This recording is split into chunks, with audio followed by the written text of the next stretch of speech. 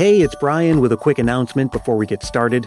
You know, this time of year especially, we're always aware of how quickly time flies. So let me suggest to you that it's not too early to start thinking now about your Christmas shopping for 2022. And I've got the perfect recommendation for all the Christmas lovers in your life. Christmas Past, the book, is coming in the fall of 2022 from Lyons Press. Stay connected with me on Facebook, Twitter, and Instagram for updates on events, giveaways, pre-ordering, publication dates, all that stuff. Thanks. Enjoy the episode. In the opening scene of A Christmas Carol, after Scrooge's nephew tries and fails to share his Christmas spirit with Scrooge, two gentlemen enter Scrooge's office holding books and papers. One of the two says, "At this festive season of the year, Mr. Scrooge, it is more than usually desirable that we should make some slight provisions for the poor and destitute, who suffer greatly at the present time. Many thousands are in want of common necessaries, hundreds of thousands are in want of common comforts, sir." And you know the rest from there. Scrooge spends the rest of the story learning the error of his ways and witnessing the plight of those less fortunate, leading to his transformation into a kind-hearted and charitable man. But unlike old Ebenezer Scrooge, most of us don't need to be visited by three spirits on Christmas Eve to feel that extra bit of benevolence and generosity come Christmas time. It's like Washington Irving said in his 1876 book, Old Christmas. Amidst the general call to happiness, the bustle of the spirits, and the stir of the affections which prevail at this period, what bosom can remain insensible? It is indeed the season of regenerated feeling, the season for kindling not merely the fire of hospitality in the hall, but the genial flame of charity in the heart. Or, as that charity collector rebutted to Scrooge, it is a time of all others when want is keenly felt and abundance rejoices. The season is a perfect mix. The general feelings of warmth and affection toward one and all, the free flow of spending, and the impossible-to-ignore contrasts between the luxurious excess of the season and the various ways that many among us struggle to meet their basic needs. Christmas and charity are as natural a pairing as you might imagine. But the long history of charity at Christmas time has a few things worth exploring, like who has been doing the giving, and why, and how the Victorians generally, and Charles Dickens specifically, laid the foundation for the modern form of Christmas charity that we know today. I'm Brian Earl. This is Christmas Past. Charity as we know it today, and I'm referring to all charity, not just Christmas-related, is usually meted out by charitable organizations and funded by donations from individuals like you and me, or larger entities like corporations. This is a relatively new way of doing things. Back in the Middle Ages, for example, charity flowed from the monarchy and the church.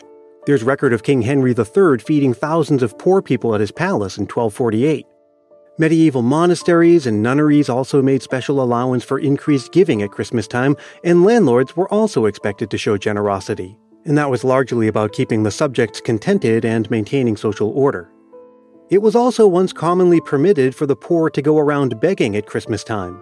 These begging visits, as they were known, involved people going door to door soliciting charity in exchange for a song.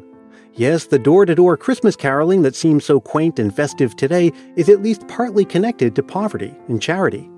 And all of this was the norm for hundreds of years until about the 17th and 18th centuries.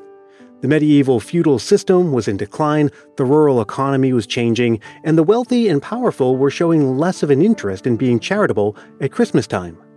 And then, along came the Victorian Age. And Victorian Britain was a strange place in many ways. It could be described as certainly one of the wealthiest nations in the world, but at the same time on people's doorsteps was horrific levels of poverty. That's Martin Johns, a professor of history at Swansea University in Wales. He studies popular culture, and he's the author of Christmas and the British, A Modern History. And that poverty and income inequality was a central idea in a lot of the writings of Charles Dickens, including, of course, A Christmas Carol. I mean, if you think of A Christmas Carol and what Dickens was trying to do, he was trying to prick the consciences of middle and upper class Britain by reminding them of the poverty around them. And it's around here that Christmas charity starts to become more individual and based in a combination of generosity and duty and guilt and keeping up appearances.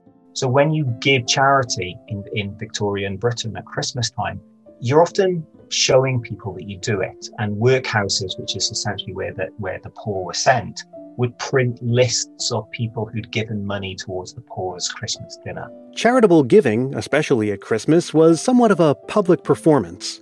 But on the flip side of that, the Victorians had some strong opinions about charity and the people who receive it, and whether charitable giving essentially rewards poverty. There was a worry that, okay, so if you look after the poor, isn't that going to make them want to not work? Because if they can get a nice hot meal from local charity, they can get somewhere to sleep without having to do a day's work, isn't that what they're going to do? And it's class suspicion. There's no understanding of the dignity of paid employment and the fact that people don't like accepting charity. It's class snobbery. But that's the idea. Toward the end of the Victorian period, charity does remain something for individuals to practice, as remains the case today, but the government was increasing its role. That, along with a changing class structure in the early 20th century, got a lot of people rethinking their own roles in helping the poor at Christmas time. But there's always still this distrust of the poor. When people knock on your door to carol sing, in the past there had been a growing sense that it was your duty to give. By the 20s and 30s, people are starting to see this as a bit of a nuisance, and they're starting to question, well, why is it up to me to do them? They can't even sing. Nevertheless, the connection between charity and Christmas continued into the 20th and 21st centuries. And this is even with great improvements in lifting people out of poverty. Yes, poverty still exists today, of course, and income inequality is a real issue. But if you think it's bad now, you should have seen things a century and a half ago. Poverty obviously doesn't exist in the way that it did in the 19th century. But poverty is relative. Poverty is about, differences of wealth. People aren't on the bread line or the starvation line in the way that they were in the 19th century.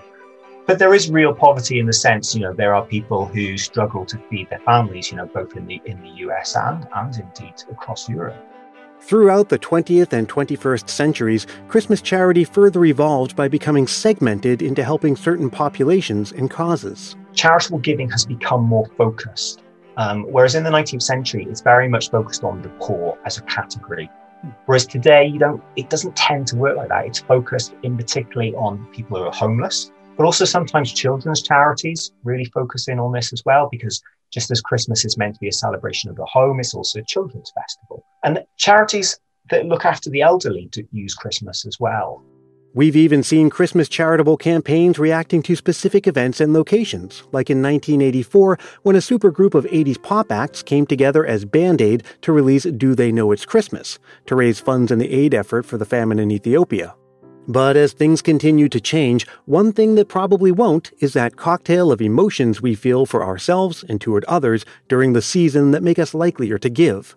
And charitable organizations like UNICEF and the Salvation Army have learned to seize that opportunity with Christmas campaigns. If someone shakes a tin in front of you and you're just about to buy a present for someone who probably doesn't need it or maybe doesn't even want it, then you are more likely to give it there. It's hard to say whether Christmas charity is a true blue Christmas tradition, or even if it would be a good thing if it were. Yes, the spirit of giving does bring out the best in us, but it also shines a light on all of the reasons that the world needs people to give. And in that sense, Christmas in general, and Christmas-time charity in particular, provide a unique look into our social and economic realities. This is the thing about Christmas, I think. Wider kind of social and political tensions seep into it. And it's a way almost to explore how society is thinking about some bigger issues. Christmas is a lens, it's a window. You can look through it and you can see the way a society works, And that's what always gets me about when people complain that it's too commercialized. Of course, Christmas has got more commercial than it was. But it's not Christmas that's changed, it's society that's changed. We live in a consumerist society. We live in a world where people have more disposable incomes. We live in a world of more advertising. We live in a capitalist society. Christmas is just a reflection of that. As capitalism grows, as consumerism grows, Christmas simply reflects that. Back when I lived in Boston, my wife and I participated each year with a charity called Boston Cares. They worked with people who couldn't get out of the house much, usually due to a serious illness. We would sponsor a family and receive a Christmas wish list from them, and then off we'd go to a big box store and have a blast pretending to be Santa Claus. Buying stuff we typically take for granted, like socks and bath towels, but also making sure to add plenty of special fun surprises. A few years we also participated in the packing and sorting of the gift boxes for delivery. Those were fun and festive events with lots of Christmas music and candy canes and good cheer all around. Doing that was among the first Christmas traditions we created for ourselves, and it's one I look forward to handing down to my baby boy. Making our own Christmas traditions with our family is part of building a life together and part of creating a Christmas celebration uniquely our own. Just ask Kyle in Oklahoma.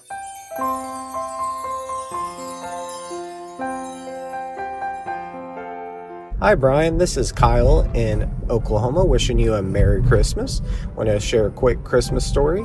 In 2011, me and my beautiful wife Jennifer got married, and we didn't really have many Christmas traditions that first year, but we started one. And on Christmas Eve, I was out running some last minute errands and realized we didn't have anything for dinner, and most of everything was closed, so we didn't really have a lot of options. Well, we realized that one of our favorite local pizza places in our hometown of Bethany was open and serving pizzas on Christmas Eve. So I ordered us a large pepperoni and sausage pizza and I ordered garlic knots and took it home. We ended up watching movies and getting ready for Christmas the next day, and that led to that being our Christmas Eve tradition. So now every year on Christmas Eve, we order the same thing and we go home and we watch our favorite Christmas movies. We get prepared for Santa to come, and we just enjoy the evening together. It's kind of our special little night, and so that is our Christmas tradition. Thanks for your show, and have a Merry Christmas. Pizza and Christmas movies on Christmas Eve sounds pretty darn great to me. Well, what about you? What Christmas memories and traditions make the season special for you? I'd love to hear about them, and I know that the rest of the Christmas Past family would too. There's still plenty of time to send me one for the season. Just record a voice memo into your phone and send it to christmaspastpodcast@gmail.com. Keep it reasonably short, clean, and family-friendly, and be sure to say your name and where you're from. Christmas Past is produced in wonderful Willow Glen, California by yours truly, Brian Earl. Thanks so much to Professor Martin Johns. Again, the book is Christmas and the British, A Modern History. Check the show notes to this episode for a link. Thanks also to Kyle in Oklahoma, and as always, thank you for listening.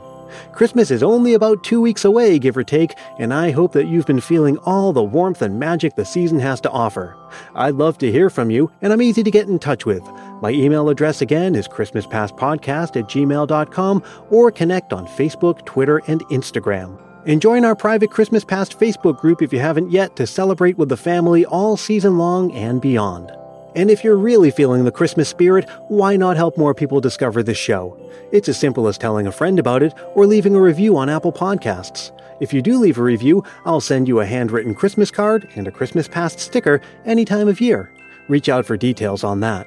I'll be back before you know it with an all-new episode. Until we meet again, may your days be merry and bright.